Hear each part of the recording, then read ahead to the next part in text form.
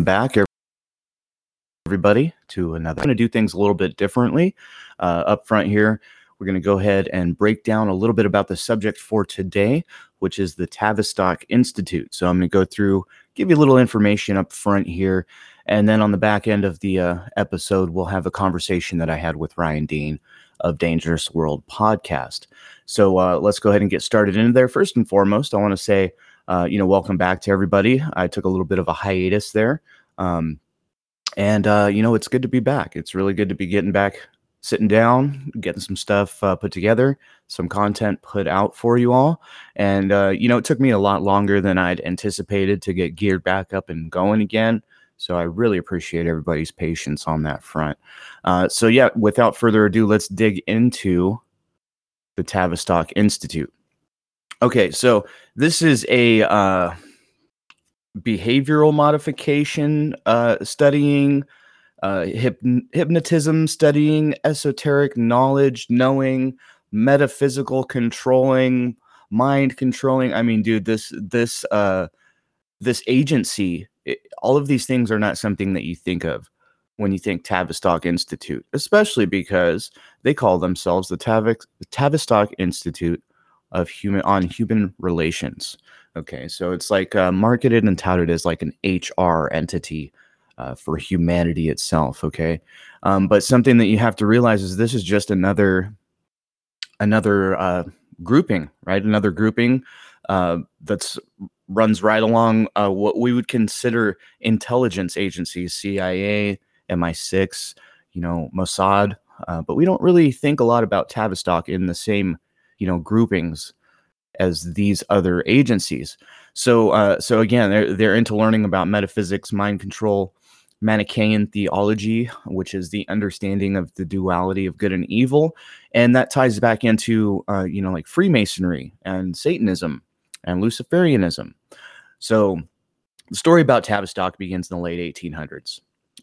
Arthur Spiridovich, a white Russian loyalist, he was anti-communist, a Russian general as well, claimed to be well-versed in international affairs and predicted huge world events. Now, in 1902, he warned kings and dukes about future assassination attempts, and he was correct. He also predicted the First World War due to his knowledge about the hidden hand, in which he called a secret group of 300 Jewish families controlling the world events. So that's how Tavistock ties into this. It's a part of this secret grouping, the 300, the 13 families. If you're listening to this podcast, you know all about the puppet control structure, okay? So I thought Tavistock Institute was where it all started, right? Like I thought that this is the beginning of our cultural control, right? But it goes a little further than that. Spiridovich moved to New York. He wrote the book, The Secret World Government, right? And then he's found dead in his hotel room at 1926 at the age of 59. And from suicide, right? Of course, from suicide. So without getting too far into who the secret group of 300 or this committee is, we're going to go and look further into the Tavistock Institute itself. So now there's a Dr. John Coleman, British intelligence officer, who gained access to a private British museum in London, where he discovered highly classified documents of Tavistock. So he spent 5 years of his life reading, deciphering these documents, and wrote the book, The Tavistock Institution of Human Relations. Okay. So that's a source if you want to go take a look out there for that. Now, Tavistock was secretly started in 1913, funded by the British monarchy, the Milner Group, the Rockefellers, and the Rothschilds. Tavistock's first purpose was to create propaganda to start a war between Britain and Germany. Okay, and looking back in the past, they were pretty successful at that. Now, the motivation behind the war was that Germany was progressing too rapidly, right, and was going to suppress Britain with economic power. So how else can we manipulate the masses to stay in power when we're at odds with a sister government or what have you, right?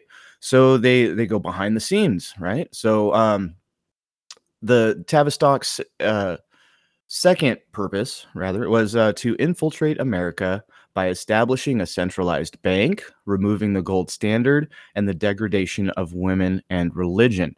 This group's mission was to establish a complete breakdown of America's values. Okay, and it's not just American values that they're into breaking down; it's just values overall.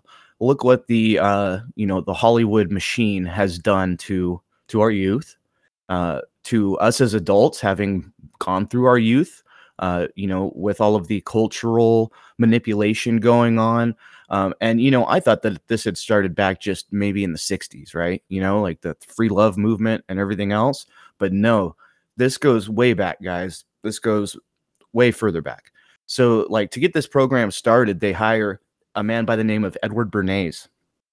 Now, Edward Bernays is nephew of Sigmund Freud and was the father of public relations. Okay. He wrote a few books, but this guy was like the bee's knees of control back in the day, right? Just carrying on from where Sigmund Freud started. And he just believed so strongly in crowd psychology that he could convince the masses of people to do almost anything. Okay. So Edward Bernays was a Tavistock coach and advisor to President Woodrow Wilson. Wilson ran and won the presidency on the promise that he would keep America out of the war.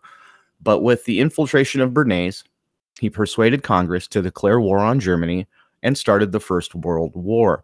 And on December 23rd, 1913, while all Americans were getting ready to celebrate Christmas, Woodrow Wilson signed the Federal Reserve Act, a law that created the Federal Reserve central banking system of the United States.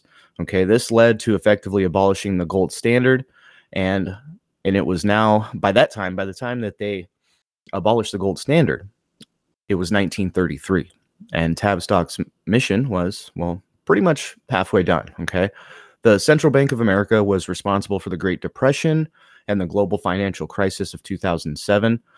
So, I mean, you can see the earmarks of these agencies, of these groupings, all the way through to current times. Okay. Now, the Federal Reserve violates constitutional law because their policymakers are handpicked by the people behind the Federal Reserve. So, their meetings are secret, no transparency. So, it's the same thing that we're dealing with all of these other groups. And it's gotten very interesting in the last 20 and 30 years, because these groups are not lacking transparency any longer. Okay, they are putting out there everything that they're up to, and kind of laughing as people absorb the information and really don't know what to do with it. And we'll get into that a little bit more in a minute. But this this move of the Federal Reserve was one of their big moves on the chessboard. Okay. After the wars and the establishment of the central bank, America started to see moral decline through what historians call the New Morality, or otherwise known as the birth of liberalism. It was President Ronald Reagan that once said, if fascism ever came to America, it will be in the name of liberalism. Okay, so excuse me, going back to like the 1920s, you have you have the social settings of women, or the social status of women, being manipulated. Okay, you have flapper women, right? Women are now cursing and smoking and drinking and wearing revealing clothing. Even the term loose enters into the zeitgeist. So this is all cause and effect, right? This is directly from advertising and Tavistock music, which was pushed from these think tanks, these committee of 300 offshoots. These guys get together, man, and they've, I've got mad respect for the amount of organization that this takes. Okay. And that's in the 1920s. We had the decade of decadence, right? With the flapper women, and with the abolishment of, the what do you call it? Drawing a blank. Anyway, they restrict alcohol, not because they don't want people drinking, but because it's a cheap fuel. But that's its own other thing. But so in the 1930s, then homosexuality and lesbianism became rampant. not out of any, inner or like latent desires, but as means to shock the old establishment, right? During the Great Depression, to separate these uh these generations. Okay. Um, there's a writer by the name of G.K. Chesterton, and he's a philosopher as well. And he says the moral, spiritual, racial, and economic cultural bankruptcy that we're in today is not some social phenomenon, but rather the outcome of a carefully planned Tavistock program. Okay.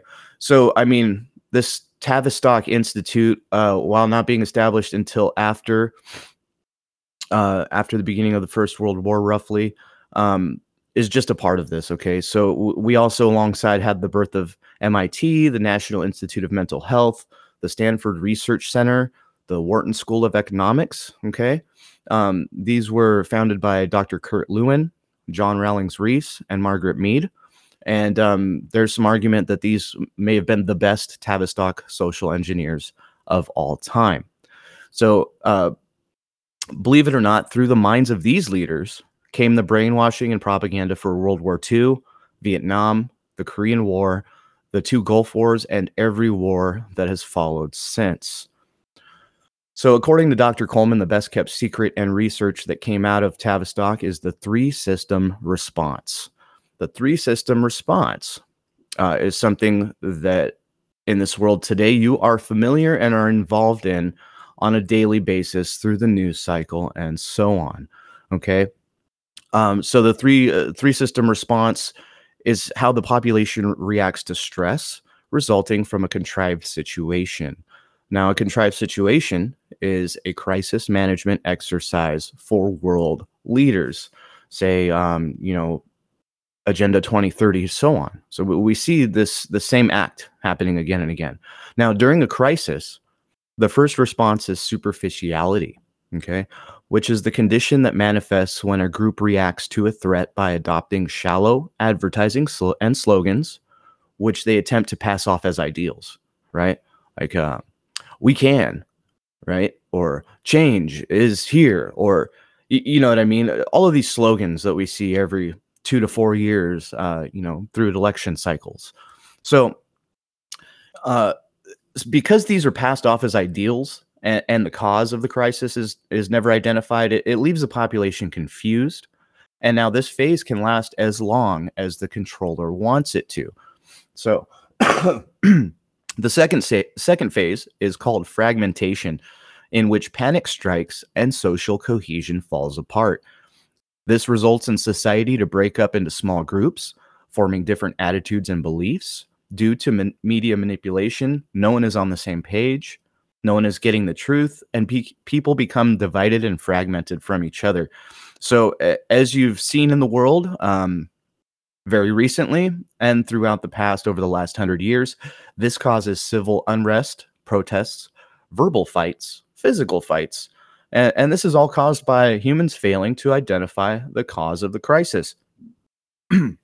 Now, the third phase is called the fantasy trip. This is what Tavistock calls dissociation.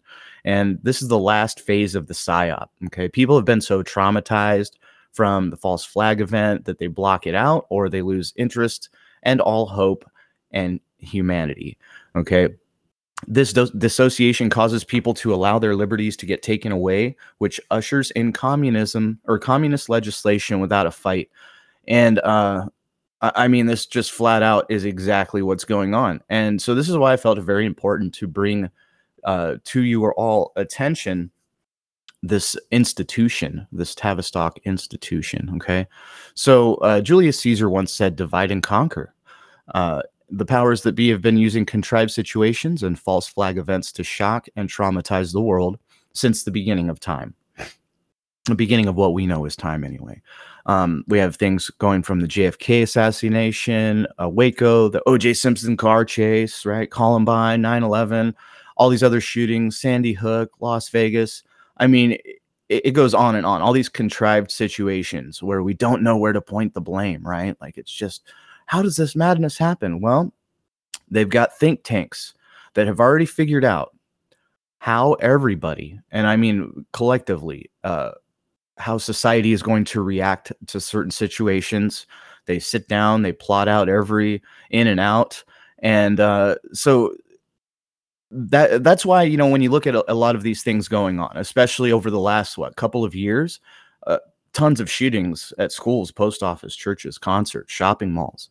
Are these all just coincidence? Uh, According to Dr. Coleman, they were carried out by mind controlled subjects who were carefully profiled, sought after, and put on dangerous mood altering drugs like Ritalin and controlled by DARPA computer programmers. So they're getting into the minds of the nerds, right? And using this to manipulate the rest of the masses. So it's interesting.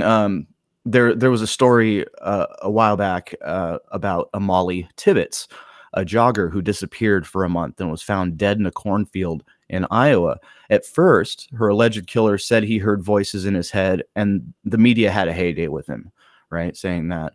And now you just kind of can't find anything, about that on the internet. But interesting thing is Molly Tibbetts' dad was an architect for the Clinton Foundation. So very interesting, right? Like that her dad is an architect for the Clinton Foundation. Who knows what he was involved in aside from the one thing he's noted for, which is designing the orphanages in Haiti. Um, okay, and so if you were to take a look out on the internet, do a quick search of killers, right? Who hear voices. You'll find just a ton of information on that, right? You hear a lot about that. Son of Sam hearing voices, dogs telling him to do things. I mean, it's crazy. Okay. And so there's a book out there. It's a good read, Programmed to Kill by David McGowan, that gets a little bit more into that situation there. So so this is mind control. This is the manipulation of people. Okay. One example of that I've seen written up recently that I think a lot of people can relate to is if you remember the book 50 Shades of Grey. Okay. This was a mind control experiment that you could do in your own bedroom, right? The pain and the fear that comes with sadomasochistic sex causes the brain to flow and the blood away from its executive decision-making areas in the frontal cortex, which results in an altered state of consciousness in both the giver and receiver, much like doing cocaine. Okay. You ever wonder, though, why certain books and movies get propped up? And, much like my source of information here, this raises a red flag for me as well. So, Herbert Hoover was the 31st president of the United States. He was a Republican and was reluctant to become involved with the Federal Reserve. He believed in strengthening American business and believed that individual reliance on banks could weaken the economy. There's speculation from Coleman that his reluctance to cause the stock market crash of 1929, which led into the Great Depression, as a punishment to him and the American people. Okay, so so basically, Herbert Hoover supposedly didn't want to have anything to do with the Federal Reserve. And that may very well be, but at the end of the day, he's in the pockets of those who put him in the position of president of the United States. As all of us theorists and truthers understand, to get up to that point, you're in the pocket of these committees. Okay, so another item, just offhand, that the Tavistock Institute engineered would be the Cuban Missile Crisis. And this was an attempt to sell the FEMA program to JFK. Okay. And it was rejected by Kennedy also. And Tavistock also, here's another interesting thing. Tavistock signed a contract with NASA to ramp up public opinion on space. Okay. So this is all just manipulation of your opinions and the way you see the world. Okay. And now I'm not 100% sure on this, but just based on what I'm reading, Ronald Reagan was reluctant to fall in line. I doubt that. I mean, this guy was an actor, right? So apparently, though, during Reagan's presidency, the Committee of 300 had to make a secret meeting to make sure that after his presidency, they remained in control with the candidates of their choice. So who was next? George Herbert Walker Bush. He was the former director of the CIA and vice president to Reagan, a member of Skull and Bones, and was married to Barbara Bush, who keeps fetuses in jars in her home, allegedly, and who is allegedly Aleister Crowley's daughter by a striking resemblance. Now, Bush gave the famous New World Order speech following the Gulf War of 91. Then we have a Rhodes Scholar, Bill Clinton, and then George W. Bush, and then Obama. Now, with these presidents comes more social engineering, more false flags, and more corruption, of course, at the highest levels. So, John Coleman said that we've been brainwashed into believing that communism is the greatest danger we Americans are facing. This is simply not so. The greatest danger arises from the mass of traitors in our midst. Our Constitution warns us to be watchful of the enemy within our own gates. These enemies are servants of the Committee of 300 who occupied the highest positions within our government structure. Okay. So there are some folks out there who believe that we have still some presidents on our side, right? Especially since like 2016. Okay, so when Trump campaigned hard and one of his messages was drain the swamp. And a lot of people look at and tout Trump as some kind of a savior entity. I'm not sure about that. But I do know that he did say, yes, drain the swamp. And he supposedly wanted to remove evil from the government. And, supposedly Trump was one of the most difficult presidents for the Tavistock Institute. Okay. He was discussed in a couple of Tavistock journals written by James McKay, the director for Tavistock Coaching. In 2016, he expressed concern that based on Trump's personality, he would be very difficult to coach. And in 2018, he discussed how Trump is like a trickster. Is this a confession that Trump hasn't fallen in line? I don't necessarily agree with that. It may very well be. I'm kind of curious as to what the end game plan is when it comes to Trump. Is he just, the social media, kind of icon for this generation? Maybe something like that, right? So another modern goal of the Committee of 300 is the emergence of the technotronic era. Okay. And it involves the gradual appearance of a more controlled society. And this society would be dominated by an elite unrestrained by traditional values. Um, so, I mean, basically, it would be possible to assert almost continuous surveillance over every citizen and maintain up to date, complete files containing even the most personal information about the citizen. Um, these files would be subject to instantaneous retrieval by the authorities. Okay. So, these are psyops within psyops, disinformation absolutely everywhere, with corrupt people running amok in government. This is the sum of what Tavistock is today. Okay. People are still distracted by what the elite call the bread and circuses, baseball, football, endless Hollywood, and social security, and nothing has changed. So, like, this program is immaculate. It's so good. If you're trying to explain this to somebody, of course, they think you're crazy, right? Like, that's just how amazing this programming is. Now, if you don't program your own mind, someone will program it for you. This is kind of the idea for these folks. It's like, hey, if you're not taking control of your own mental acuity and your own spiritual and mental well-being, well, guess what? We will do it for you. Okay. And so basically, it's just a matter of, are you willing to do your own critical thinking? Are you going to believe everything that is said when it comes to, you know, uh, these things going on in the world, these events? Um, definitely, to me, anytime I see something happen on mainstream media, I have to ask myself, what is the end game here? What is going on? Right? So anyway, that was a quick rundown on a little bit of the Tavistock Institute. And so Ryan and myself get into it a little bit further, and we have a pretty lengthy conversation about some of this mind control and social engineering, and how some of this stuff came about and what it means to us. So again, I want to thank you for tuning into Red Thread Podcast, and I'm your host, Random Randy. All right, and welcome. Well, it's me, Random Randy, here with my good friend Ryan Dean from Dangerous World Podcast. Got with Ryan today to ask him to dive a little bit in with me on some secret societies, some behind the scenes action.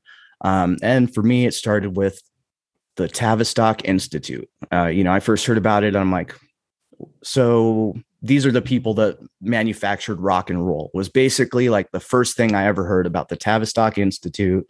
Um, the ties between like MI6, the OSS, and the media structure, right? I'm just jumping in headlong here because this is a doozy. And so I'm looking forward to just digging right into it. But anyway, welcome, Ryan. Ryan, sorry about that. It's such a huge ball to get rolling here. I'm so stoked to have you on with me to kind of chew into this part of, the social monster that is. And Yeah, man, I'm stoked to get on here with you, dude. It's always cool to get in and talk about this kind of stuff that it's talked about fairly regularly. I don't think regularly enough when it comes to things like Tavistock. Shaping culture and this element of mind control that is, I think, the most effective, which is like the one that pertains to pop culture. So, it is going to be a fun little chat, and I'm interested to hear your perspective on Tavistock and some of these other things. Oh, definitely. The first thing that caught me when I looked at Tavistock Institute after hearing a little bit about how they basically manufactured the Beatles out of thin air. That's the going consensus in circles that are like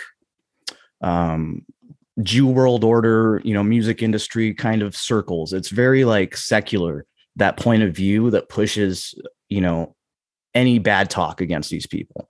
It seems to all be pointed in a direction of, I don't want to say anti-Semitism, but it's pointing the direction at a Jewish structure, right? Yeah. And I guess you have to look at what does the word Jew mean to some people. To some people, it's a control structure. To others, it's a religion.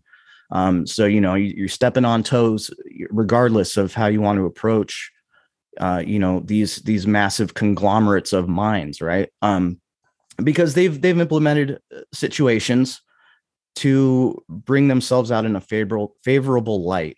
We see this every day. We see this in everything. We see media manipulating the concepts that we have of who these superstars are and who these musicians are, and bringing them up on a pedestal, and therefore removing our self-worth from us and having us, hand over energy to these different groupings. But they're amazing at this stuff, just absolutely amazing. And I think that out of respect is why I really started to look into conspiracy, the darker side of things, just out of respect for the structure here. And there's so much to it.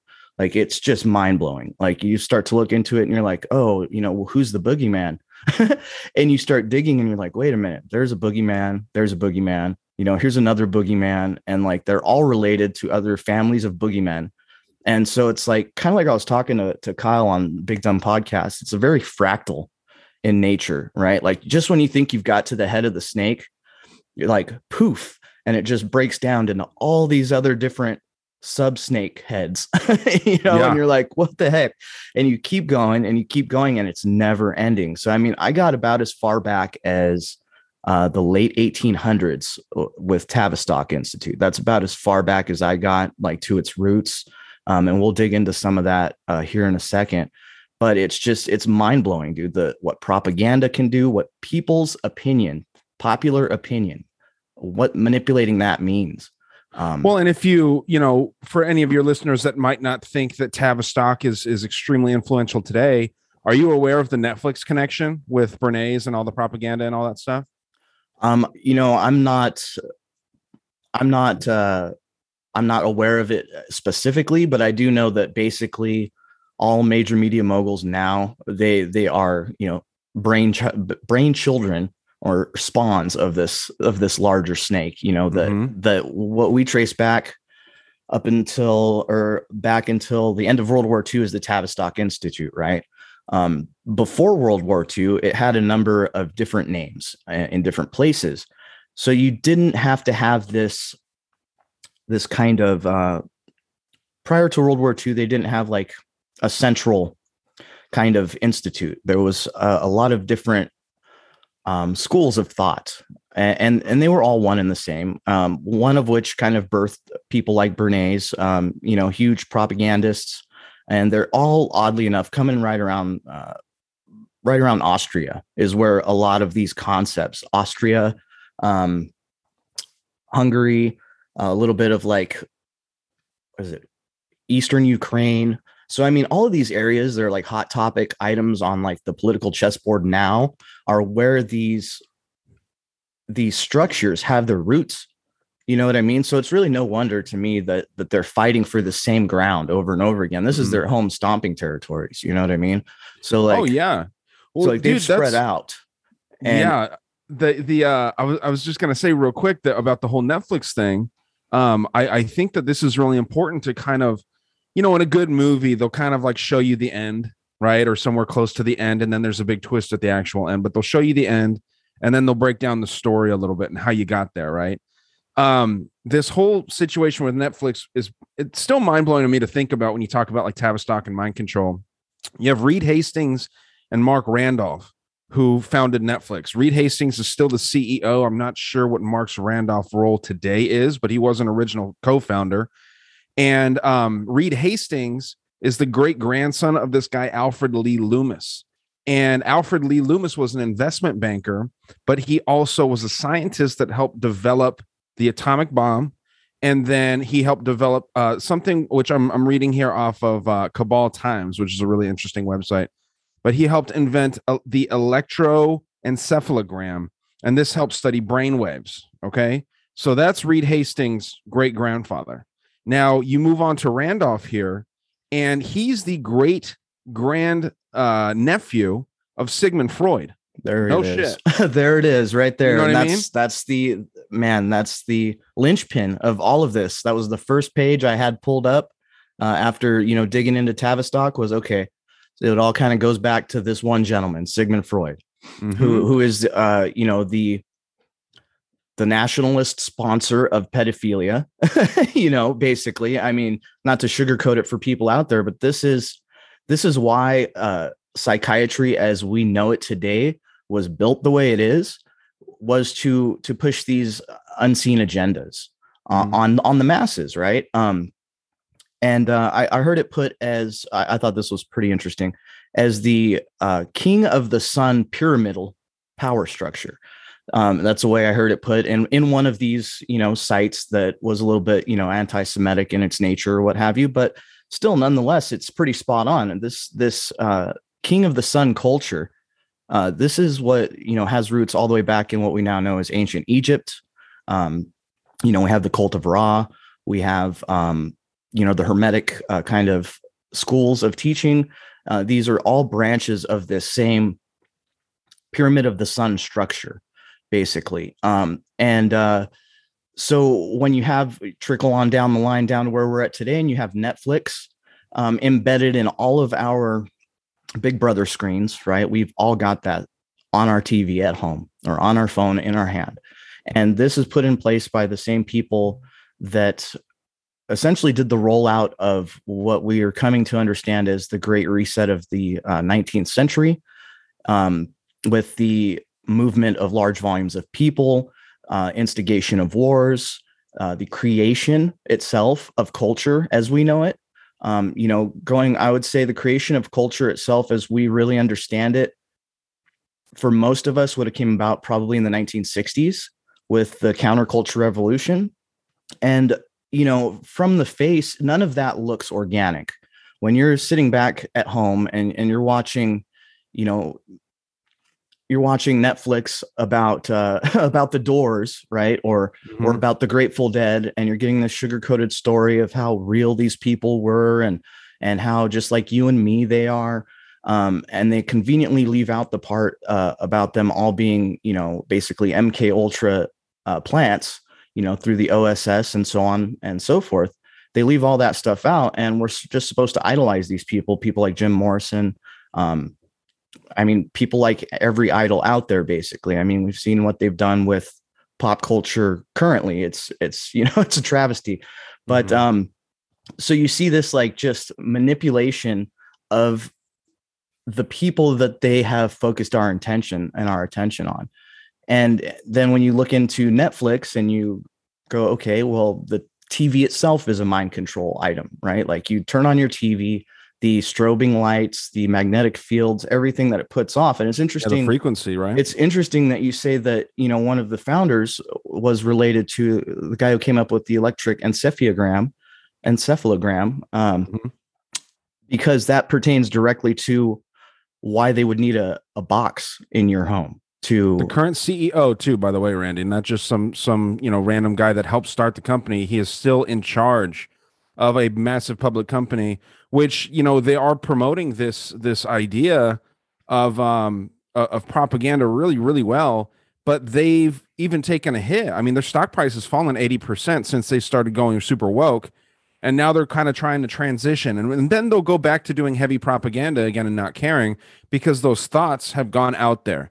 The price of the stock has fallen and the investors might be pissed, but the government and what I think is a massive money laundering corporation in Netflix, Mm, I think that the government is fine with it and they'll never let Netflix fail, but they'll start putting out good content again to get us all back sucked into it, and then they'll start brainwashing in waves. It comes in waves. right, So yeah. absolutely, and it comes staggered just enough to separate the generations from each other. That's what this the move is. If we can make the children of the current generation hate their parents enough, if we can make them feel like they are standing apart from their parents just enough, then we can manipulate those children into seeing things however we want them to. And this goes all the way back to Sigmund Freud. I mean, in my opinion, and in many others who dive into this research will come to a conclusion that this man had a different agenda than he's putting across, and it's not about the mental health and well-being of the masses. It's okay, how do we manipulate and control these masses into creating well-being for us here at the top? And so this is what Sigmund Freud's all about. If we can convince the masses that they are fragile and that they need guidance, and you know then they don't even have to go through with like a legitimate coup. You know what I mean? They don't have to physically remove parents from their children. They don't have to physically remove the Constitution. They can subvert this through all of these very small moves. Mhm. That in our day-to-day life, being worried about getting to work, paying the bills, doing the things that we need to do just to survive, um you know uh, instead they can put something in there and go like rock and roll, the rebellious youth movement. They can insert these things at key moments like the 1960s, after they rolled out LSD through these institutions that are directly aligned with Freudism, which is psychiatry, everything we know as mental health, entity that's out there now. It all comes from this same group of mind control agents. And so like back in the 1960s, the move was music, big time. If we can get into music, because the kids weren't the ones sitting and watching TV. They were maybe watching, their shows on Saturday morning, Schoolhouse Rock, the Jeffersons, that sort of thing. But they weren't the ones sitting and watching the news. So they had kind of a twofold little thing they were doing here, is they were manipulating the children by implementing ideas of normalcy through cartoons, through different propaganda, films, media, so on. Much like we see now with the whole LGBTQ, BG, and E, whatever it is now, however many letters. So like this movement is just like the most current in like a cascade of efforts that have been rolled out one after another over the last 100 years. Is a short-sighted way to look at it. It's probably closer to like 400 or 500 years when you start looking back into the origins of Sigmund Freud and his friends. It all comes from very old teachings, a very old structure that I haven't been able to find a whole lot of solid information on. But of course, we're using these control structures just to communicate currently. In order to find information, we're having to go through their archives. So that's a little bit limiting, in itself. But you can see a pattern kind of, unrolling here. And it doesn't matter if you look at like a biased website that has a certain opinion or certain perspective, you still see the same pattern happening. And us as conspiracy theorists or, truthers or just seekers, we're able to see these patterns, and not everybody is. Everybody's so inundated with information that after a while it does become very difficult to assess what's a pattern and what's just set up to look like a pattern. And the pattern they would have us believe is consistent failure of the masses to do anything for themselves. That's the illusion. And so they roll out psychiatry, start to convince us that we're all mentally ill, and that that the family structure is inherently wrong and evil. So they basically weaken the moral fiber, of the nation, demoralize everybody, laborers, create mass unemployment. I mean, we have this going back to like the 1920s, and so on and so forth. I mean, it goes back on, and it repeats just about every 100 years. So there's a very cyclical thing to this. And so they demoralize everybody, and they create a science out of something that's just an act. It's crazy. Like the demoralization of societies, they've turned it into mental health initiatives, right? And they've restamped them and rebranded them as, no, this is good for you, and for your friends and your children and your children's children. Just trust us. We're the Club of Rome. We're the 300. We are, you know what I mean? We're the 13. We are all these other things that you hear about and are just laughed off as, conspiracy theorists. But realistically, these are all pals. You know what I mean? Like, these are all people that have each other on speed dial. I actually found a new group. I'm not sure if you're familiar with them. You heard of the Jason Society? No, I haven't. So, well, that's good, because I'm trying to go through, going to do an episode after we're done here about some lesser known secret societies, 'cause everyone talks about the Freemasons. That's the big one, right? The Illuminati, there's a few, the Council on Foreign Relations, Trilateral Commission, all these things. Lesser and lesser people talk about, the Tavistock Institute and things like that. But one of the ones that I came across was this Jason Society, and they're basically the scientific elite advisors for the president. And it started under Eisenhower. And, there was a lot of sketchy things going on during Eisenhower, but they called themselves the Jason Society after Jason and the Golden Fleece, that whole story. So, it's a very interesting little thing. And I actually have some of my notes here for my episode. There's 3 different alternatives that they have. So the starting up in 59 is when it officially kicked off. And then and this is just a couple years before Eisenhower was out of office. But one of the big things or 3 of the big things that they would break up into groups was alternative 1 was to use nuclear devices to blast holes in the stratosphere from which the heat and pollution could escape from. Alternative 2 was to build a vast network of underground cities and tunnels in which a select representation of all cultures and occupations would survive and carry on the human race. And the rest of humanity would be left to fend for themselves on the surface of the planet. And then alternative 3 is to exploit alien and conventional technology in order for a select few to leave the Earth and establish colonies on the moon and Mars. So this is a wild little society here. And I feel like they're also kind of behind the push for scientism, not science, but scientism, where people are seeing science as a religion at this point through people like Fauci, the Messiah known as Anthony Fauci, and all these things. They are creating their own little cult, and it's actually an uncomfortably large cult now. But I don't know what your thoughts are on that. Just, that's wild. See, and it's interesting that you say that came about, you said in 59. 59. Okay, so right at the end of what we know as the comfort period, right after World War II, we had all the baby boomers and all the shiny, pretty things, and everything was chill for a while. So they're like, all right, we got to shake it up again, guys. This is getting stagnant, How are Cold we War gonna starts up, right? how are we Well, gonna Cold War shake was, this up? yeah. Yep. And so right, in order to start that motivation for digging these underground bases and doing all of these, projected outcomes that you just talked about, you have to cement a mindset in people to necessitate all of that stuff. And I mean, look around the world. There's something like 1,500 to maybe 4,000 deep underground military bases at this point, and that's just over the last 60 years that we know about, right? Like, so they've implemented a mindset in the masses to facilitate their end games, which is genius. I mean, they've done it absolutely successfully. They had children hiding there under their desks in schoolyards,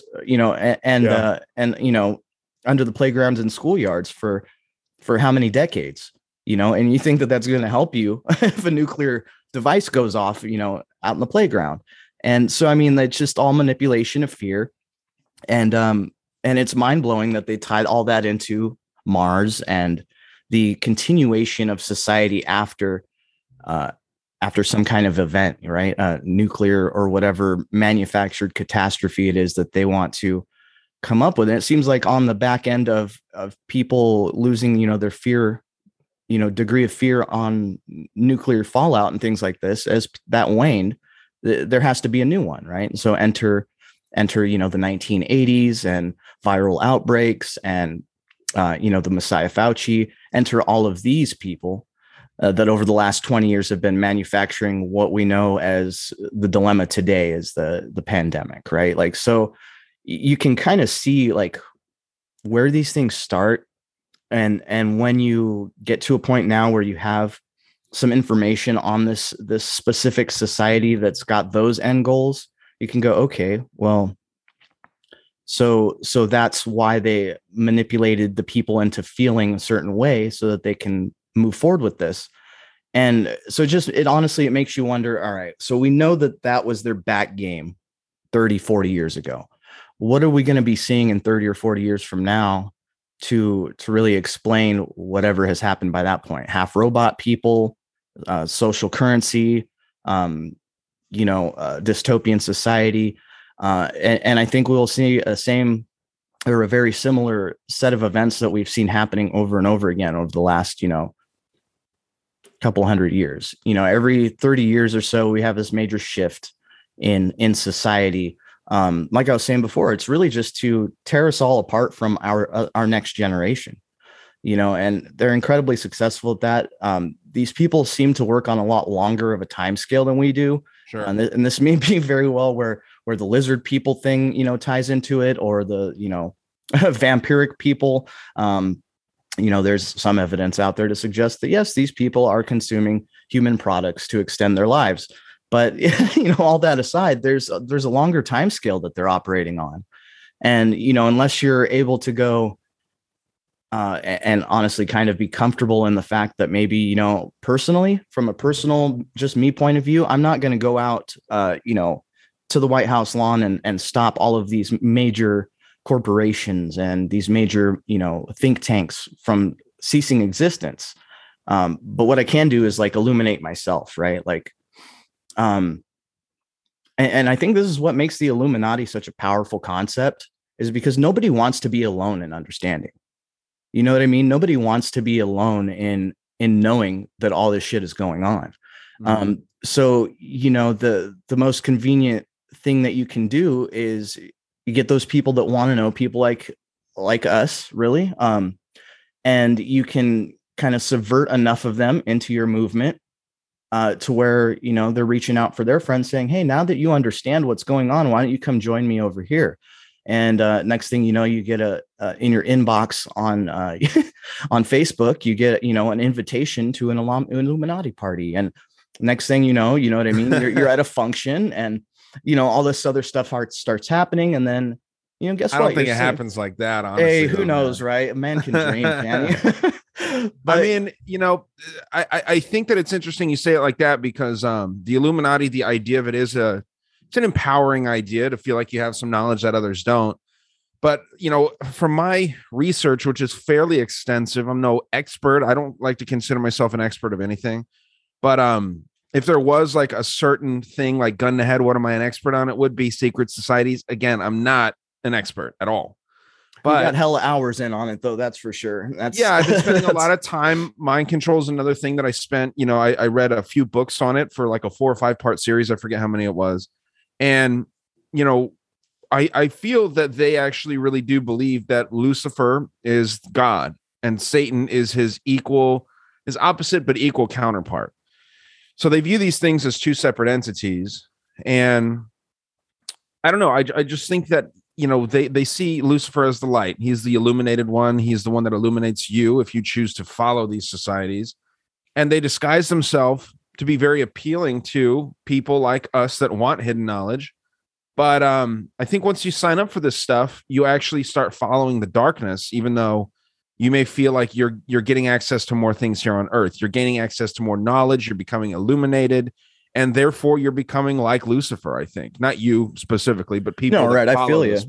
Definitely. Yes. And it's incredibly alluring. I mean, it's absolutely, none of us want to be, like I was saying before, none of us want to be by ourselves in this understanding of madness that is the world, really. And so, yeah.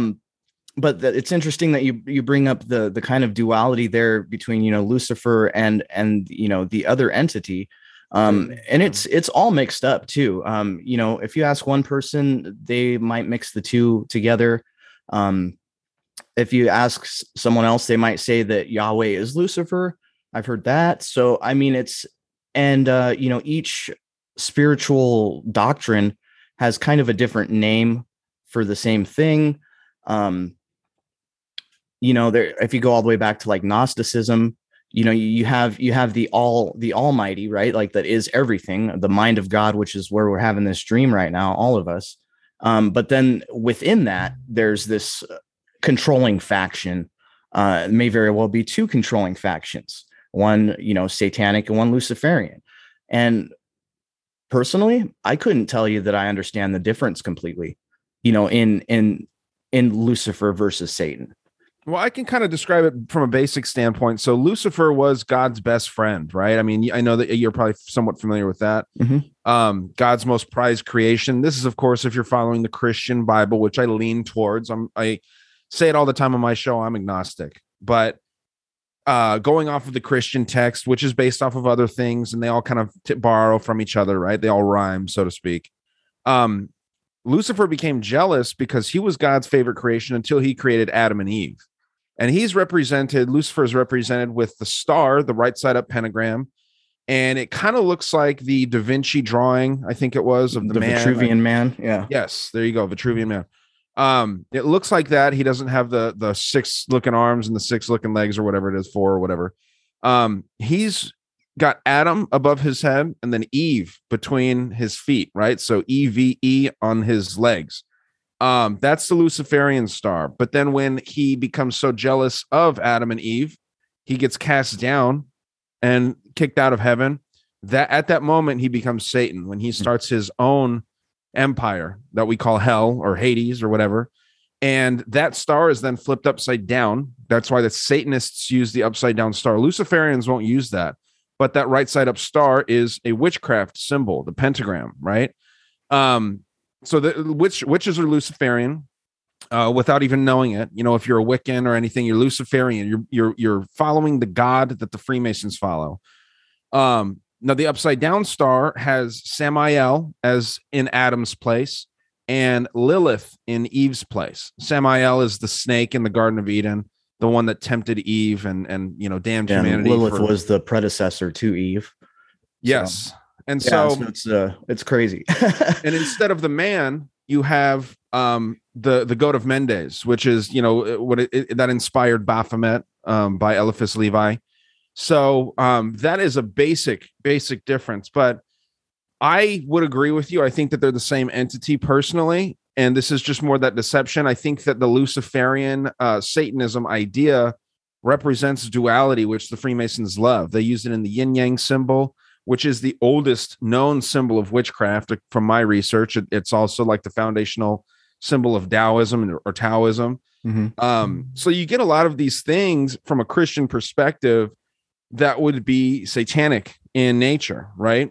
No, I don't know what that means, but I just find it interesting that right now, during our lifetimes, Christianity is very heavily persecuted by the elite. They want, and I'm sure that you know this, and this ties in really well with Tavistock and the mind control stuff. They want a one world religion, and they're pursuing this actively. I mean, you can see it in Lucius Trust documents. I'm not sure if you're familiar with Lucius Trust, but I'm obsessed with them right now. I can get into them a little bit later if you'd like, but they're pushing for a one world religion, a one world currency, a one world society, a new world order is what they're pursuing. And when they get there, they see the atheist just as foolish as the Christian, and they want to break both of those groups so hard that they all follow one global leader. Albert Pike actually wrote to one of his Italian cohorts, fellow Freemason, saying this exact thing, that we want to break the atheists just as bad as we break the Christians, and they'll be looking for something, and it'll be our figure, or the Antichrist, right? Mm-hmm. Now, are you familiar with the Lucius Trust? Vaguely. I think I've heard you speak about it before, but nothing really critical. No. So I did an episode on it recently, and I don't know when this episode will be coming out on your feed, but it's one of my more popular episodes, and I just released it not too long ago. So, I mean, anyone should check that out if they're interested. It started out by Allison Foster Bailey in the early 20s, and it started out as the Lucifer Trust. It wasn't the Lucius Trust; it was the Lucifer Trust. What is this that we're looking at here? This is the Tavistock Institute. I just pulled this up because I wanted to chat with you about this, but I want to hear more about this Lucius Trust. So it was initially called the Lucifer Trust. Yeah, because she was really inspired by Helena Blavatsky, right? The Theosophists or whatever, all these people that take Eastern and Western religion and really mix it up, and the New Age shit they're trying to push and all that good stuff. Helena Blavatsky, really interesting character, the first ever Russian woman to become a U.S. citizen. And she goes on to really cause a big wave of spirituality, which I knock spirituality all the time, because unknowingly these spiritual people, in my opinion, are following darkness, because they're pushing the dark agenda, even if they don't realize it. And I think they do. I really think they all do, Ryan, to be quite honest with you. Blavatsky wasn't just flying by night doing her own thing. Like, I don't think she was doing it all of her own accord. In order to be channeled into the energies and things that these people claim to be channeled into, you've got to be pretty devout on the side of something. Oh yeah. I can't pretend to know. I can't pretend to know what it is that they're really contacting. I've never had, any connecting with, the alien lamb or any of these other entities that these folks were in direct, kind of communication with, at least so they claim. But yeah, they're all kind of pulling from all of these other sources to create something that, like you were saying before, that the people will follow, that the people will stand behind. Yeah, I'm not sure. Sorry if I wasn't clear about what I was saying. I think for sure that Madame Blavatsky and Alice Bailey knew what they were doing. I think that they knew that they were channeling darkness. I'm saying the people that sit there and say that they're spiritual, and do the yoga and do the meditation during the full moons and things like that, you're inviting what you want to think are good spirits into you, but you're leaving yourself open. Unless you're a absolute pro at what you're doing, you're letting in whatever wants to come into you. And oftentimes it is negative energy that wants to come into you, but it disguises itself as bad. Side note, I've been kind of looking into sex magic a little bit, because I'm going to talk with Ron from New England about that soon. And it sounds like a load of horse shit to me. You know what I mean? You think about something that you really want to manifest, and then you make yourself ejaculate or come, and you have that thought in your head while you do that. And that's supposed to be, you're casting that out into the universe. I mean, it to me, it sounds super demonic. You know what I mean? It sounds mad dark, but oh man, we're only permitted to see the negative outcomes of any of these practices. Which is, it's for design, it's by design. They don't want these people in charge that are running the energy game. I guess we could put it that way, that are, manipulating enough people to, put across their intention in a certain way. If you can convince enough people, not to say that yoga is bad or that meditation is bad or anything like that, but if you can convince enough people to engage in that mind space, in that, soul space, Mhm. right? And you are part of a group that understands what that space is and how to manipulate and use that energy, then you're going to want more people to engage into that space, to dive Mhm. in there and to open themselves up. That way you can then go in and subvert programming. It's it's like the spiritual side of what they've been doing to us all through TV for years, right? Like when you're sitting down watching TV, due to the effect of the strobing lights and the magnetic fields, you're you're having stuff imprinted on your subconscious that you may not even know. There could be a split second, you know what I mean, words put up on the screen that you will never see, that Mhm. are less than a frame. We're in a digital age now where it doesn't even have to be a frame. They can split it over many pixels. I mean, there's some genius things going on when it comes to imprinting on the psyche of people. Oh yeah. And so then once you've got that very like base layer of imprinting done over the last 50 to 60 years, you know, through multimedia, and through this sigil magic and all of these other things that tie into spirituality, right? Sigil magic is a big one. Yeah. And so they've taken, when it comes to sigil magic and logos and all of these things that we see in our daily lives, um, you know, there's this deep root understanding coming from like the Hermetic mysteries of what colors do to people's mindset, what shapes do to people's mindset. I mean, there's a long, it's written, but it's unbeknownst to us history about all of these different things that are in our everyday lives. There's reasons why propaganda is so effective, especially if it's printed in red. You know, it speaks to the carnal instinct of a person because it's, you know, printed in red, therefore it can make you hungry. You know, and things like this. So there's all Yellow these and red. Yeah. weird little pieces, you know, going down into that. And like the same thing comes with shapes and structures, which is probably why, you know, buildings more often than not now are 90-degree angles.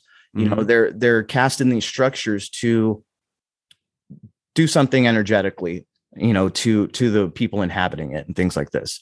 And Well, like, you know, you said something so key there. You tied in logos with sigils, and logos is another word for God, right? Logos yeah, is gods, basically. So these sigils and these logos that represent companies and evoke emotion out of us, right? They are gods to these corporations. And I actually think that corporations, that root word corp or corpus, meaning corpse, right? I mean, like they see these things as living, breathing things. And you'll mhm. even hear like big, you know, huge hardcore capitalists, which I don't even consider them capitalists. I consider them something different because I'm all for the free market. But what we're seeing right now is not capitalism. Like I think that, corporatists, like, yeah, we're a corporatist society or corporatocracy. I'm not sure which one exactly, but we're somewhere on that line. But they see these things as entities, and they call them entities, well, yeah, right? they give them the rights that, you know, that live people have. I mean, corporations have rights, just more rights Yeah, than you or I do. So they're recognized in maritime law as entities, you know, yeah. as beings. And I don't think that that's a far cry from the truth, to be honest with you. You know, especially digging into, and it gets real weird when you start looking at how AI is built, how it learns, and how Oh these boy, yeah. corporations, it gets real weird and real crazy. Um, which, you know, the weirder it gets, the more I start to realize that long ago this stuff was put into motion, with, in my opinion, some understanding of how this was going to play out and how these things were going to, you know, self-establish and kind of, there's a lot of planning going on and a lot of like orientation of people. But there's something bigger at play, which may very well be that life essence behind these corporations, which is why they hold them in high enough regard to call them, to give them logos, right? Yeah. And so And names. it's Yeah. crazy, right? The names of gods, right? I mean, dude, every company that's like probably top five Fortune 500 company, their logo will have something to do with Saturn, a cube, a The sun. hexagon, the sun, right? And even if you're looking at Saturn or Jupiter, that ties back to the sun. So they all kind of tie back to the sun, which, you know, when I saw the Tavistock kind of power structure spoken of as the you know the Sun King pyramid structure, and then I saw this picture of the Tavistock Institute. This is the new Tavistock building in England, and this thing looks like a ziggurat, right? Like a ziggurat from Mesopotamia. It's got a little bit of half dome on the front, like very Romanesque. But the weirdest thing that I found were the two pillars at the top, just like every other Freemason architecture that you're going to find. You have the two pillars, Joaquin and Boaz. Yep. And then you have these very strange structures on this building that I found incredibly interesting. They look like tuning forks. Mm-hmm. and so, I mean, they put it all, the writing's on the wall with these people, right? Like they've built themselves a supreme little structure here. And I was watching this video earlier today, and it was like a kid's cartoon with puppets about why you'd want to come to the Tavistock Institute and seek therapy. Okay. And like it was, oh man, I wish I had it still pulled up. It's these Jim Henson-esque puppets, and they're going and they're meeting with therapists in the Tavistock Institute, and the Tavistock therapists are talking to these puppets, and they're telling them, and one of the puppets' name is angry, and one puppet's name is happy, and the other one is confused. And so they talk about, well, we can get kids to talk through drawing pictures. So they go through all of these very, Freudian psychiatric methods, right? And meanwhile, not cracking a smile once, right? Like these are some pretty cold people talking to these puppets, trying to reassure them. They didn't give me any comfort whatsoever. But this is like a 40-minute long walk through this place. And it looks just like, on the inside from what we're shown, it looks like every other, 1980s, 1990s hospital, very sterile looking, very, doesn't look as formidable on the inside as it does on the outside. It looks very normal and regular. I mean, they've got puppets and waiting rooms and all of these other things that your average psychiatric, facility has that nowadays. So they've gone like kind of overboard to put these things into their like action plan, and they're like, this is who we are about page. And it's just so strange and so eerie when you look at their facade of who they are putting across that they are. And then you start looking back, right? You start looking back to like, all right, there's a former intelligence officer with the MI6, and he wrote Conspirators Hierarchy, the Committee of 300. And his name is Dr. John Coleman. And he's explaining that Tavistock is not just shaping, pop culture, but all political, social, educational, and economic opinions, and especially in the United States. And what's interesting is the Tavistock Institute, of course, is in the UK. All right. And then when you go, well, all right, how are they influencing, the United States if they're in the UK? Well, they have the Stanford Research Institute. We are the UK over here. I mean, the people don't realize that through the Pilgrim Society, that was the whole purpose of the creation of the Pilgrim Society. I want to say in 1912 and 1913. I might be a little off on that. 1914, right around the creation of the Federal Reserve, right? Yep. And might have been a little before that. But their goal is to keep the United States and the UK tied together. Oh, they've done it. They've nailed it big time. Sure. Big time.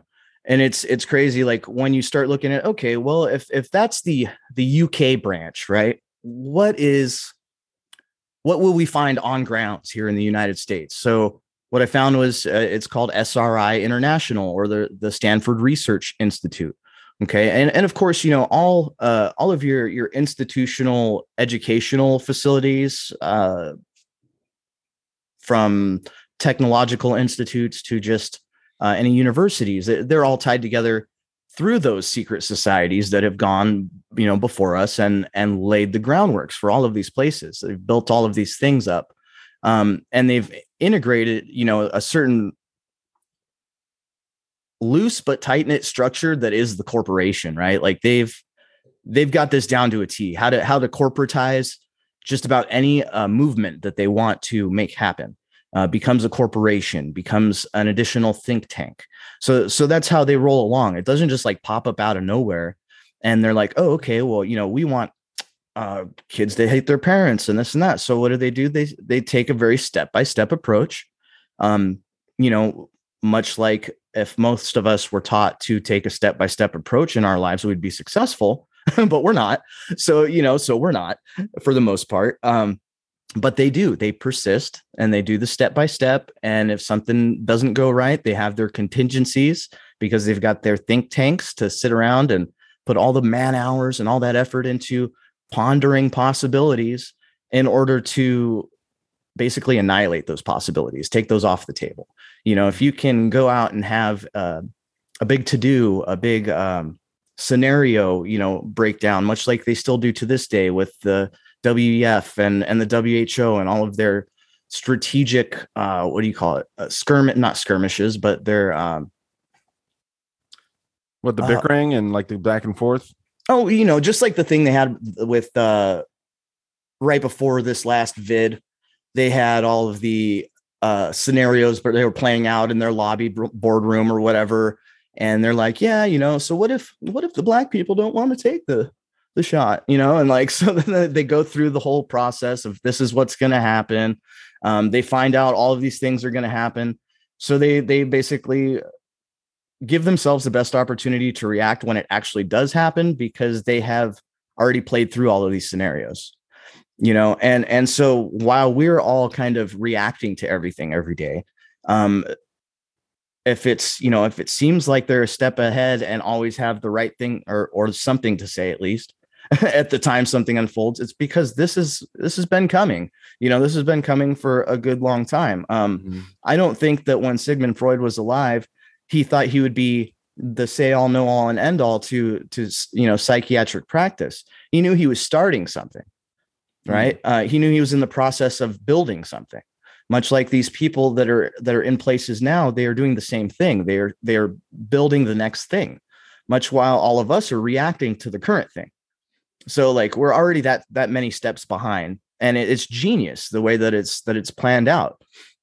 Yeah, I would almost disagree with that. I would say that I think that he absolutely knew that he was going to be the foremost authority on this stuff. Him and Bernays both, Bernays being like the founder. I think Bernays was the first, like he basically created PR, public relations. Yeah, exactly. With, I think, United Fruit Company or something. And so, yeah, I think just out of nowhere, and like suddenly somehow he goes, they basically find out that this guy's a public relations just guru. So he starts getting swooped up by different, different corporations and different entities. Then finding his way to cigarette companies was a big one that he was lobbying for. And so like one that I thought was really funny, which was in 1929 to promote female smoking by branding cigarettes as feminist torches of freedom. So, I mean, this is all the same type of stuff that we see going on with behaviors being marketed to certain groups of people right now.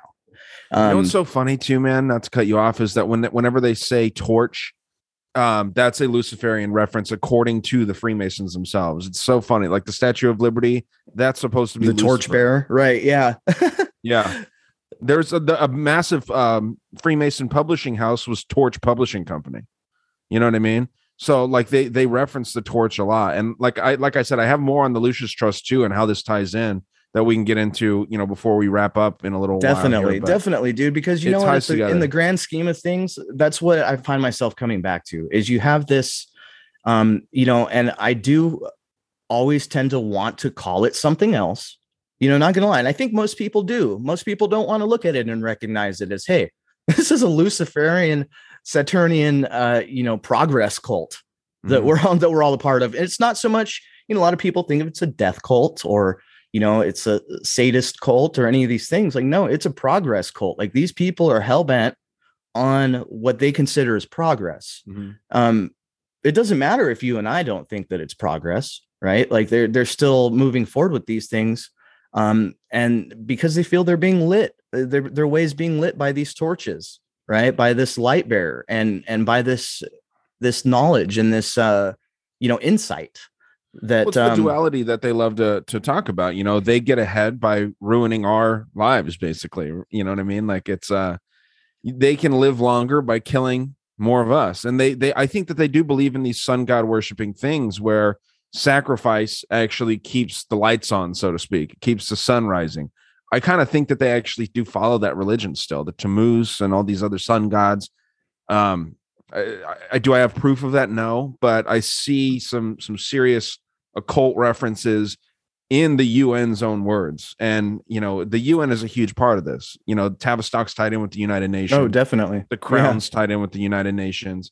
It's all linked together, man. And, I had a whole big long sheet of things that I was going to rattle off that are tied together. But, anybody out there listening, they're going to understand that this giant web that's out there, constricting around us, it's not just any one person or any one group. Like, this is an institution of institutions, right? Like, so when I thought, oh, I can nice and tidily and neatly dial everything back to like one place, and like nope, a month later looking into this, and like, man, I've gone down so many different secret society rabbit holes. Like, there's one called the mental what was it, the Mental Hygiene Institution, or project. And it's a eugenics type, understanding of mental process, really.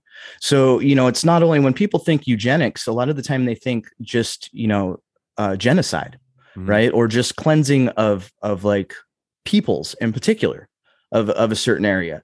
But what I found out was, when you look into, Bernays, and you look into these different characters, and you look into some of like their cousins, their sisters will be in this other secret society or secret group called the mental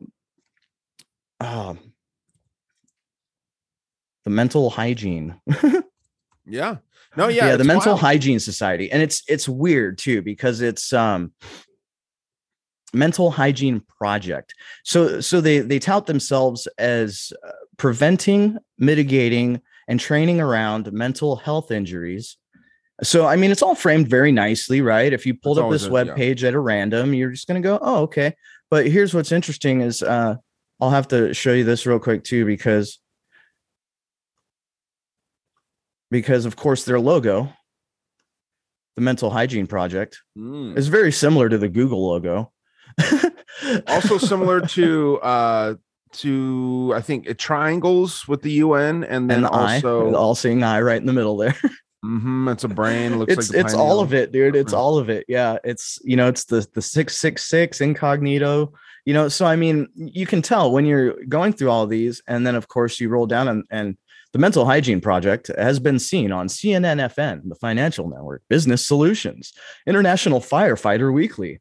So they've got this list halfway down the page of all of these little places that you can find this featured Mental Hygiene Project writer and co-founder, right? So it's just weird, right? And don't forget News 6, guys. They're getting results over there at News 6. But anyway, for those that aren't watching the video, go look at the Mental Hygiene Project and see what you guys find out about it. I thought, that, maybe they're trying to help people clear their minds. But no, I don't think that's the case. I think they are wiping the minds of the masses. And so it makes sense to me when you talk about brainwashing and you talk about mental hygiene. That's them sugarcoating brainwashing and putting it forth as its own corporation. And that's what they have. It's a project, run by these people in these institutions. So it's a subset of like Tavistock, and it's a branching off think tank. That you feel like that's the United States version of Tavistock, or the branch of it? This is a part of it, yeah. The United States version kind of breaks into the Stanford Research Institute and SRI International, which and that's another one I wanted to kind of take you down here, a little rabbit hole here. It breaks down their accomplishments. So you just got to go to the website, sri.com, about us, right? Together, we create world-changing solutions that make people safer, healthier, and more productive. Of course, right? That makes sense. SRI, the birthplace of some of Silicon Valley's most important innovations, says the San Francisco Chronicle. Okay. And what they say about themselves is that they are a 75-year pioneering research institute with a rich history supporting government and industry. So they're not lying. You know what I mean? They come out and they put the shit on the writings on the wall right here. They support government and industry. Perfect. SRI, formerly Stanford Research Institute, is organized around broad disciplines and capabilities, from research and development divisions and labs to groups who excel at identifying new opportunities. And see, like they're being purposefully vague here. And I think people, hopefully are learning to understand when these groups speak in a vague nature like this, like you got to ask yourself, what broad disciplines, right? And like, it's funny that you're talking about the kind of link between sun worship and Luciferianism. Would that be this broader discipline that they're speaking of? Personally, I think so. And the capabilities that stem from being part of that group of, international Luciferianists, I think that would bring some substantial capabilities to their table. And that's not all. They also do research and development, massive labs. I mean, this is very similar to any of our institutions in the United States, NASA included, right? Like they're all branches of a very similar animal here. And Stanford Research Institute is another one of those. It's like another JPL, right? Where you go and at a glance, they have 4,600 plus patents, 1,000 plus R&D projects per year, $4 billion in research over 10 years, and over 50 spinoff companies. So now you're not even going to know what the companies are that they've got their hands in. They've got 50 spinoffs. So, you might nail it down to this SRI group, but guess what? As soon as they come out and put this website up, it's already over. They have it dished out to all these other spinoffs. When you say SRI, I keep thinking of SRA, like the satanic ritual abuse. You know what I mean? I know it's not the same thing, but I just keep thinking might of that. Be, man. It might be. It's just weird. It's satanic ritual abuse, Sure. But so like, and this split happens again and again. So that's what made it really hard to tack down. Like, okay, where is this direction? Where is this agenda going? Who is pushing it? And it's all, strategy of course, to keep you blind to what's really going on. Because if you keep chasing all these holes, you're not going to get anywhere. You're going to find the same type of people everywhere doing the same type of thing in different places under different names. And then they have this timeline of innovation. So they team up with companies, organizations, universities, government officials, and more. Because we're nonprofit, of course, they're just another NGO, right? So an NGO nonprofit. And I know how dark that can wind up being at some point. Well, yeah, in a time when profit is demonized, all that they need to do is call themselves nonprofit, and then like problem solved. We're not doing this for money. You know what I mean? Like that's even scarier when you really think about it. Like, wait a minute, this company that has all of this innovation under their belt, and there's like a timeline of innovation here, and it's like the last 200 years. So just 10, they of course NASA Parker solar probe. So they said that their imagers help revolutionize our understanding of the sun. So they're talking about, software analytic people like building these images. So SRI may very well be where NASA sends their data over to create the images that we all get to see. So that's just one. Another one is an automatic motorcycle riding humanoid robot. See, they've got all this weird stuff. Here's the kicker though. Siri is awfully close to SRI because Apple acquired their spinoff and the iPhone got Siri. So this is the company that created Siri and sold it. That's honestly, that's nuts. And have you seen Apple's headquarters? I think I have. It's pretty nuts, dude. Is that the one that looks all like sci-fi out? And it's like this. It's a big circle. Yeah. So the same, and this kind of ties into like the subliminal messaging and how they could be the same thing. The British, like sort of the CIA equivalent, not MI6, but I'll actually see if I can pull up an image of it here if I have the ability to screen share with you. It's the same damn building that Apple headquarters is. And that's not a run-of-the-mill building. It's a very unique shaped building. And yeah, you have that same damn thing. So I'll find it here. But sorry to cut you off. That just no worries, dude. And that's the crazy thing, though. And I'm glad that we're talking about this because, if I'm sitting by myself, honestly, going through all this shit and seeing all these connections, at the end of the day, I'm going, well, fuck, who's going to believe all that shit that I just fucking found? You know what I mean? Who's going to believe that Siri was sold into or like put into our hands by these same control structures that have hand to hand in manipulating all of culture that we know?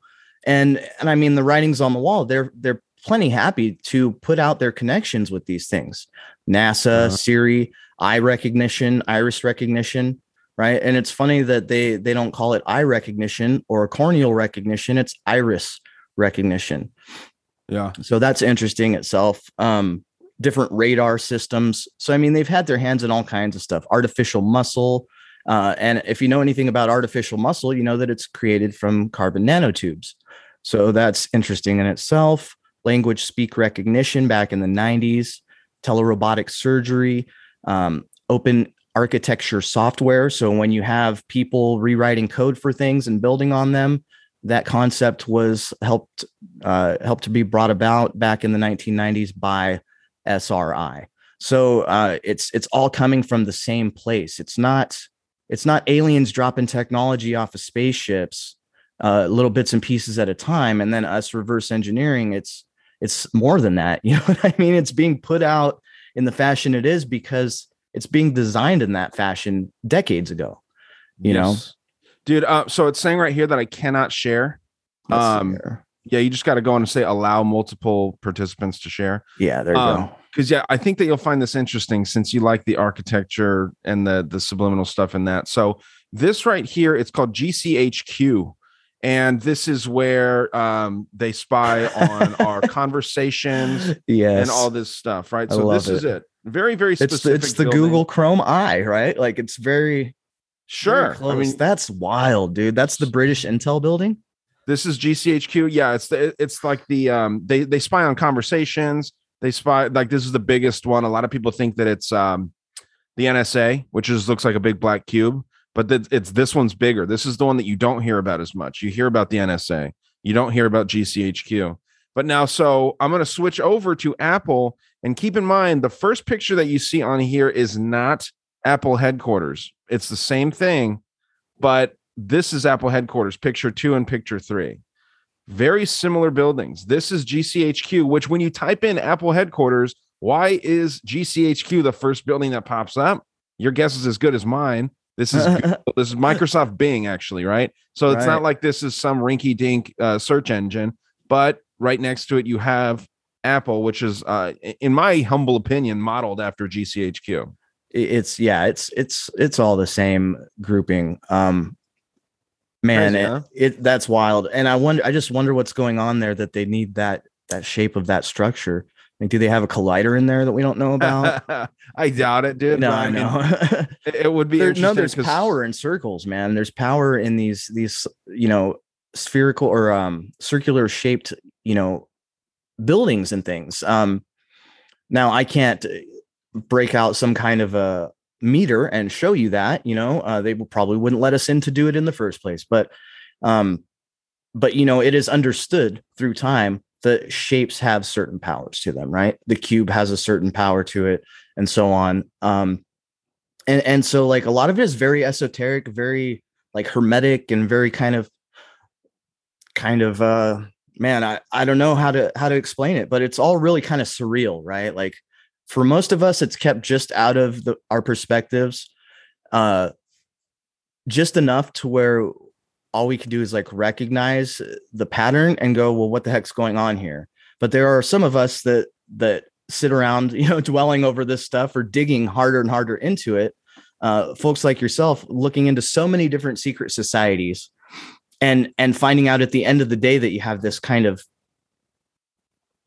this cohesion at a certain point. Like, wait a minute, these folks all seem to kind of be doing the same thing in different places. It's like what we learned in elementary school, Randy. I mean, I don't know exactly when you went to school. I think you told me it was a little bit before I did, but I'm sure that you learned about like the web charts and then also the Venn diagrams where you got the two circles that make the MasterCard symbol, right? Where there's like one side does one thing, the other side does one thing, and there's this common ground, right? So you can, with a combination of like the web charts and also the Venn diagrams, you can make a really good display of how these things work and how it's all like kind of funneling up to something. Maybe incorporate a pyramid in there somewhere, and you'll figure out potentially who could be at the top of this thing. But I do tend to think that it is some otherworldly thing, and I've been really kind of against that lately. I try to I pride myself in kind of being more logical than a lot of conspiracy podcasts that are out there, because the foundational episodes of this podcast had a bleeding heart liberal anti-conspiracy guy as the co-host, my cousin Brandon. um and I learned a lot from having a conversation with someone like that. You'll never convince these people that don't believe in this stuff when you talk about lizard people and when you talk about all this crazy shit. You won't convince them because it's just too out of their area to think. They don't have the capacity to believe in that stuff. Now, I'm starting to think that stuff is real, though, because of entities like the Lucius Trust. Tavistock Institute, I think, is told what to do by these entities. And there's some, I haven't been able to tack it back far enough to a point where there's still not that unknown of, wait a minute, what's driving this? Right? Like you can always come back to a person, but you only get that name after they're ready to give you that name, or you only get that corporation after they're ready to divulge what that corporation's been doing, or that it needs to be a face for something else. So like, it's really hard not to look at this all from a very, not just a psychomatic point of view, like a psycho-spiritual point of view. Like at some point it ties together where these people, they're not just doing it for their own good, right? Like there's something more to this.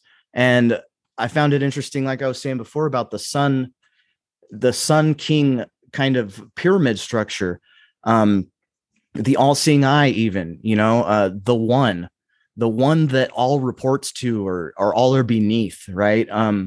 Dude, it's funny you bring that up, Randy. I was about to pull up a picture of the Great Seal so that I could actually like kind of describe what I was getting at with that idea, that I think that there is some entity that is separate and off this earth. Let's say that looking at this, the Tavistock is maybe somewhere right here, maybe even higher up, maybe right here, right? Oh, but I would say further down, but I know exactly what you're saying, though. Yeah, it could be anywhere in this. I mean, think of this as Earth, right? This is where, I mean, and guess where you and me are? We're down here, buddy.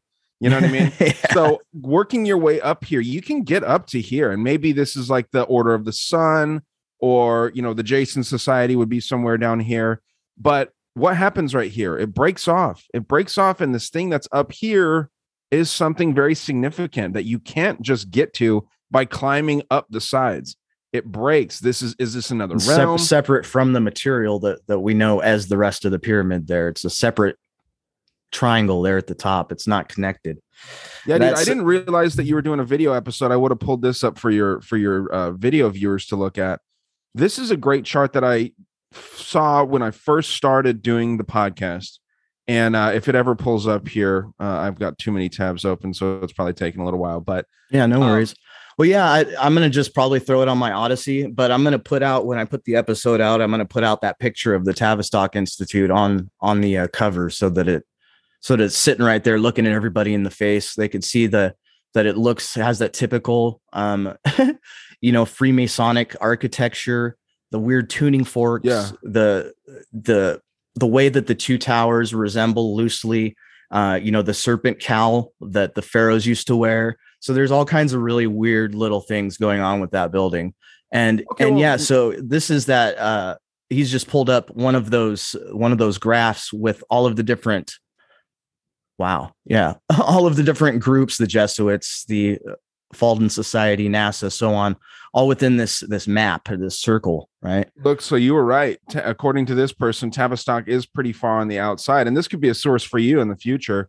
But you have, Tavistock being around just a little closer than like ABC or some of these propaganda sites, CBS, BBC, Fox, all these things, right? But as you get closer and closer to the center here, the Order of the Sun, the Antinous, which is like old Egyptian, worshiper, black nobility, Great White Brotherhood, Rosicrucians, right? Yeah. So I mean, and the Rosicrucians are a lot of the founders of the more recent things, like the Tavistock Institute. Trace their founders back, and you find out that they were followers of the Rosicrucian order.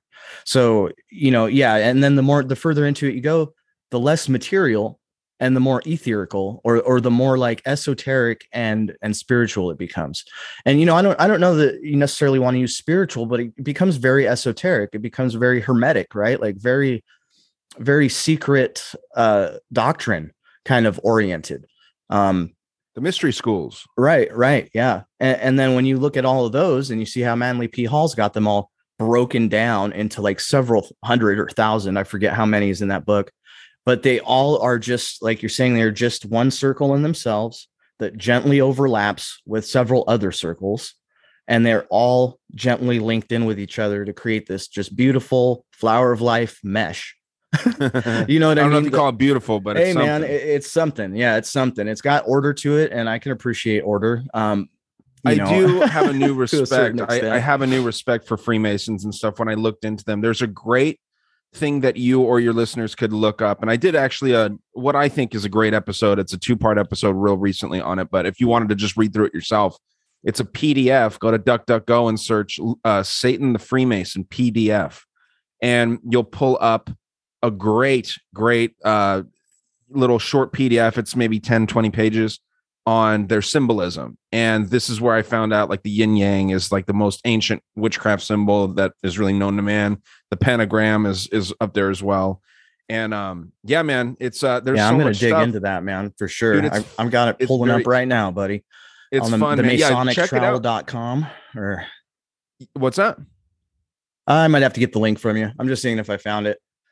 Oh yeah, it's it'll start off with I think it's got a picture of like the two-headed eagle, which is actually the phoenix, and then it gets into the idea that the phoenix was the original state or the national bird, and then they changed it to an eagle because the phoenix is fake. Yeah, the worship of Lucifer, Satan, part 1 of 5, and then it has the two-headed eagle on the front. Nice, that's it, dude. I'm gonna dig into that. Hell yeah. It's a blast, dude. But I feel like we'd be leaving your listeners on too much of an edge if I didn't just wrap up the Lucis Trust stuff real quick. Yeah, for sure. So you know, I forget exactly where we left off, but basically the Lucis Trust started out as the Lucifer Trust, and you can go to their website, just type in Lucis Trust, Lucis, Lucas, Lucius, Lucy's, whatever you want to call it, Trust, and then go to their website. And you can see that they address this on their site. And they say, you know, the Lucis Trust was never called the Lucifer Trust. Allison Foster Bailey started a publishing company called the Lucifer Trust, but then made an entirely different company called the Lucas Trust later. So they say that it happened, but then they deny it. It's that duality again. It's the doublespeak. Yeah, they got to give you the answers on both sides. It's just kind of how it all goes, right?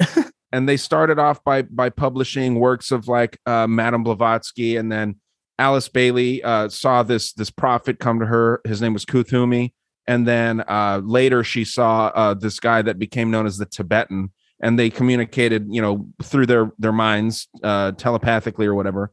And she wrote 19 books with this guy telling her what to write, right? So kind of like the story of Mormonism, how that comes to be, and so they go from publishing her own work and Madame Blavatsky's work to publishing and dispersing United Nations work. So they go from doing theosophy and all this crazy, you know, one world religion stuff to now doing the bidding of the United Nations, who wants to create a one world religion. So if you don't think that this is something very concerning, I would say, you know, look into it yourself. If you think I'm blowing smoke, any of your listeners, check it out yourself, because that's what I'm here to do. That's what you're here to do. We can't convince you of anything. We can point you in the right direction or point you in the direction that we find, and argue me, you know, debate me. Yeah, definitely. That's what it's all about. It's, you know, it's about, I don't think I'm ever going to find all of the connections because there are so many. But I'm beginning to start to understand what I don't know if you want to call it force or separate entity or whatever, but there's a driving factor to all of this, which brings me back to the same place. Fortunately for me, it brings me back to a place of understanding that this place here where we all are is a learning experience. Okay. And it's unfortunate that certain groups have a leg up because they have, maintained certain knowledge over millennia and, you know, have empowered themselves by feeling good about that or whatever it is they do, right? To influence the direction of humanity's learning, therefore making them feel like gods. And maybe they are, you know, right underneath some kind of a god in their mind's eye or whatever, which is fine. You know, more power to them. I got respect for the ability that they have had to facilitate all of these institutions, all of these groupings of different people, and personalities can be a hard thing to mesh together. You know what I mean? We're also individually different. For Mhm. them to have gone all around the world and cemented little groupings of people here and there, and then weaved all of those together into this giant machine that we're all a part of, for better or worse now, it's just it's tenacious as it gets, really. Like it really is tenacious. I'm not saying that it's not evil. There's a lot of evil shit going on, but like this takes hella tenacity in order to continue doing this, especially if you're not going to ever see the fruits of your own work, right? Like most Mhm. of us, we can't deal with that concept of putting forth an effort your entire life to not see it, come to fruition. But these people, on the other hand, are all about that action. Legacy. They're all about that legacy and leaving that and continuing it. And to a certain point, it almost doesn't seem to matter that they inbreed and damage each other mentally, because they have this system integrated so well that they can afford to mistreat each other and abuse the world and everything else, and the system still keeps operating, because it's been painstakingly built. And I think that if we are ever going to find our way out of this system, if that's going to be a thing, it has to be done as painstakingly as they implemented it. And that's the unfortunate truth, right? Like but it starts with each one of us, like assessing what all of this information can mean to us, and then not allowing these entities to separate us from each other even further. Like I think that's really the goal, is just stay with your loved ones, love others, you know what I mean? When you look at something and you see a reason to be hateful or spiteful, find better in that moment. Don't let the system get you. Right? Like all you can really do is stand apart, uh, you know, in your own, you know what I mean, in your own kind of way. Um, Mhm. and just love others out there. And it's kind of a woo-woo place to go back to all of it. But really, I think that the one thing that the Luciferian kind of agenda is missing is a heartfelt sense of love. I think that there's definitely motivation, there's definitely tenacity, there's definitely, uh, Knowledge. there's knowledge, there's all these other things, but there's not a lot of compassion. There's not a lot of love. And there's a hell of a lot of understanding and the manipulation of knowledge to create further understanding. So we just got to watch out for that. It's hard. Yeah, man. I mean, to give my last words here, I would say, uh, I think that the motivation behind them and the entity pushing these people is this fifth and final Buddha that they refer to as Maitreya. They call him the Cosmic Christ. They call him the Coming One. They on June 14th of this year. The 14th. They had on the Lucius Trust website, and you can actually watch this video if you want to tool around on that website. I recommend it to anyone that is interested in this stuff. They had a World Invocation Day prayer. Oh And they yeah, I told saw that weird stuff, dude. Yeah. So they Yeah. told you they didn't say who the coming one was, but I did a little bit of digging with a buddy of mine, Shannon, who will be starting a podcast soon. That's going to be phenomenal. And we found that we think it's Maitreya. And this is the fifth and final Buddha, ties in with the fifth and final sun. So yeah, man, there's a rabbit hole everywhere that you look here these days, and it's fun to try and tie them all together. And I get a rush out of it. I get scared sometimes when I'm researching a topic and my heart starts racing. I know that I found something cool.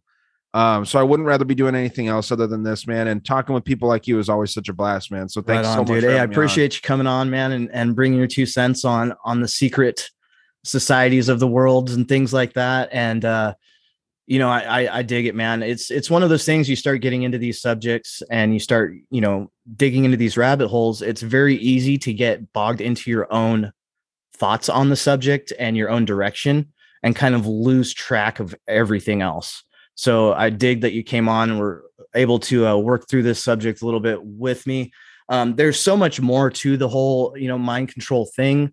Oh yeah. And but there are people waking up to it every day, and there are people out there that they will need to have their next little piece of information that'll keep them sane as they try to figure their way through all of this madness, you know, because like once you are awake to the manipulation going on, um, you can only sit and do nothing for so long before you start feeling stagnant, and you maybe become, you know, a bedridden alcoholic or something again, right? Like, like this is like a one of vicious those cycle. two things, Dude. One of those two things, dude. I've you know I've been in some dark places in my life, and a lot of it came from you know, the fear of learning, right? The fear of knowing what was next. Like now that I know that mind control is real, and I've gotten over the fear of it, now I'm able to sit and have a conversation about what it is that's really going on behind the scenes and not take it all so personally.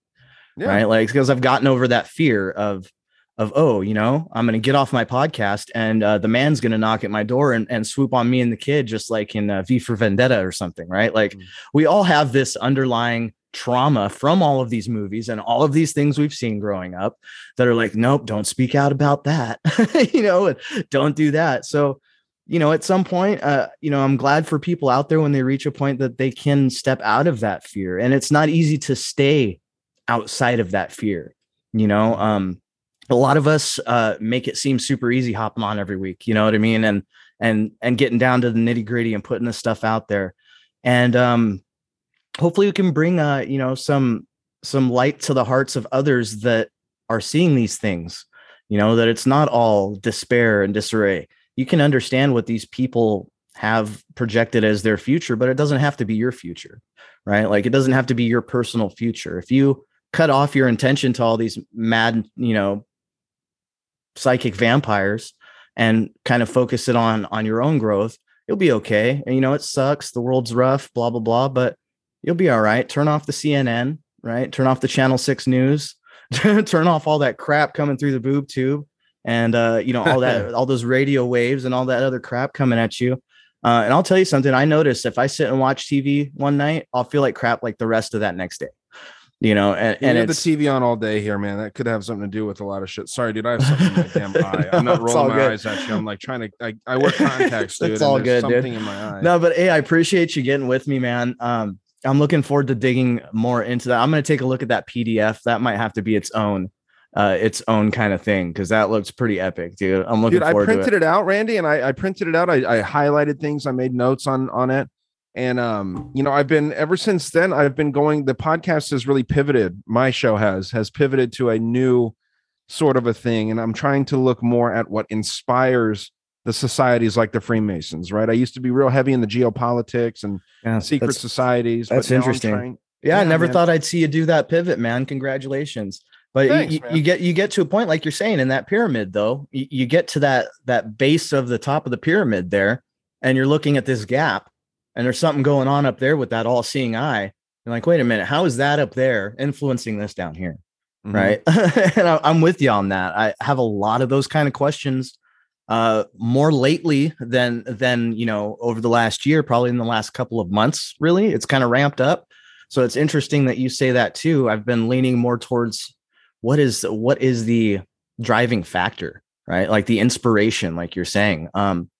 And, you know, I keep trying to go down a road like you started down and hitting it to brass tacks, but I keep finding my perspective being shifted up, right? Or beyond us, beyond me, very similar to what you're going through. So it's kind of interesting when you sit down to chew on a piece of conspiracy. And like, I try so hard sometimes to not go into that spiritual aspect. You know, I just want what's black and white in front of me.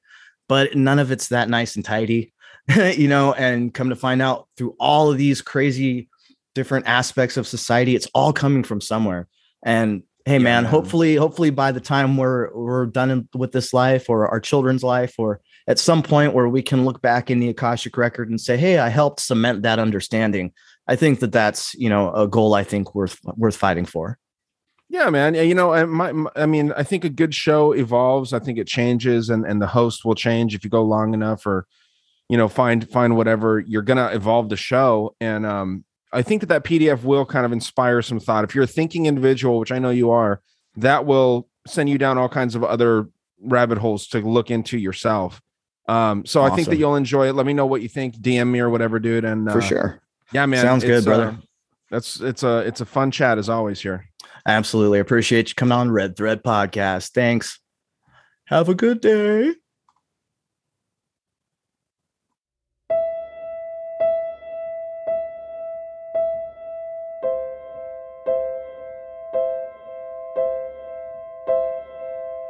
All right. Hey, thanks so much for tuning in to another episode of Red Thread Podcast. I've been your host, the Royal We, Randy.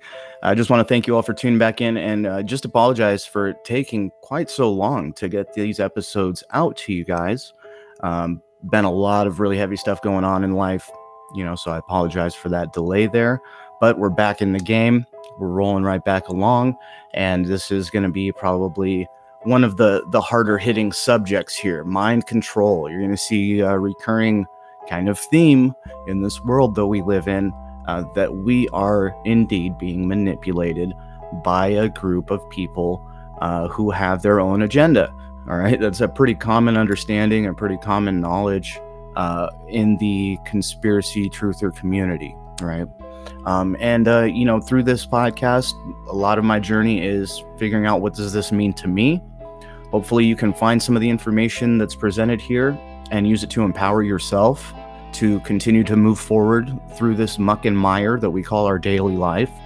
So, I hope that that some of you out there find this information valuable and are able to, then convey this to some of your loved ones and things like this. It seems to me that the more of us are able to understand what's going on around us and change our reactions and the way that we respond to these manipulations, then eventually at some point in the future the manipulation will lose a bit of its edge, right? So, well, that's the idea. And I want to thank you all for joining once again. And go ahead and go take a look at Dangerous World on any pod carrier. And I'm telling you, man, Ryan's got some in-depth stuff on these control systems. That's why I thought it crucial to have him on for this one. So go take a look over at Dangerous World. Go take a look at past episodes of Red Thread Podcast, wherever podcasts are available. And once again, I just want to thank you all so much for tuning in and for making this journey of mine possible. Have a wonderful day.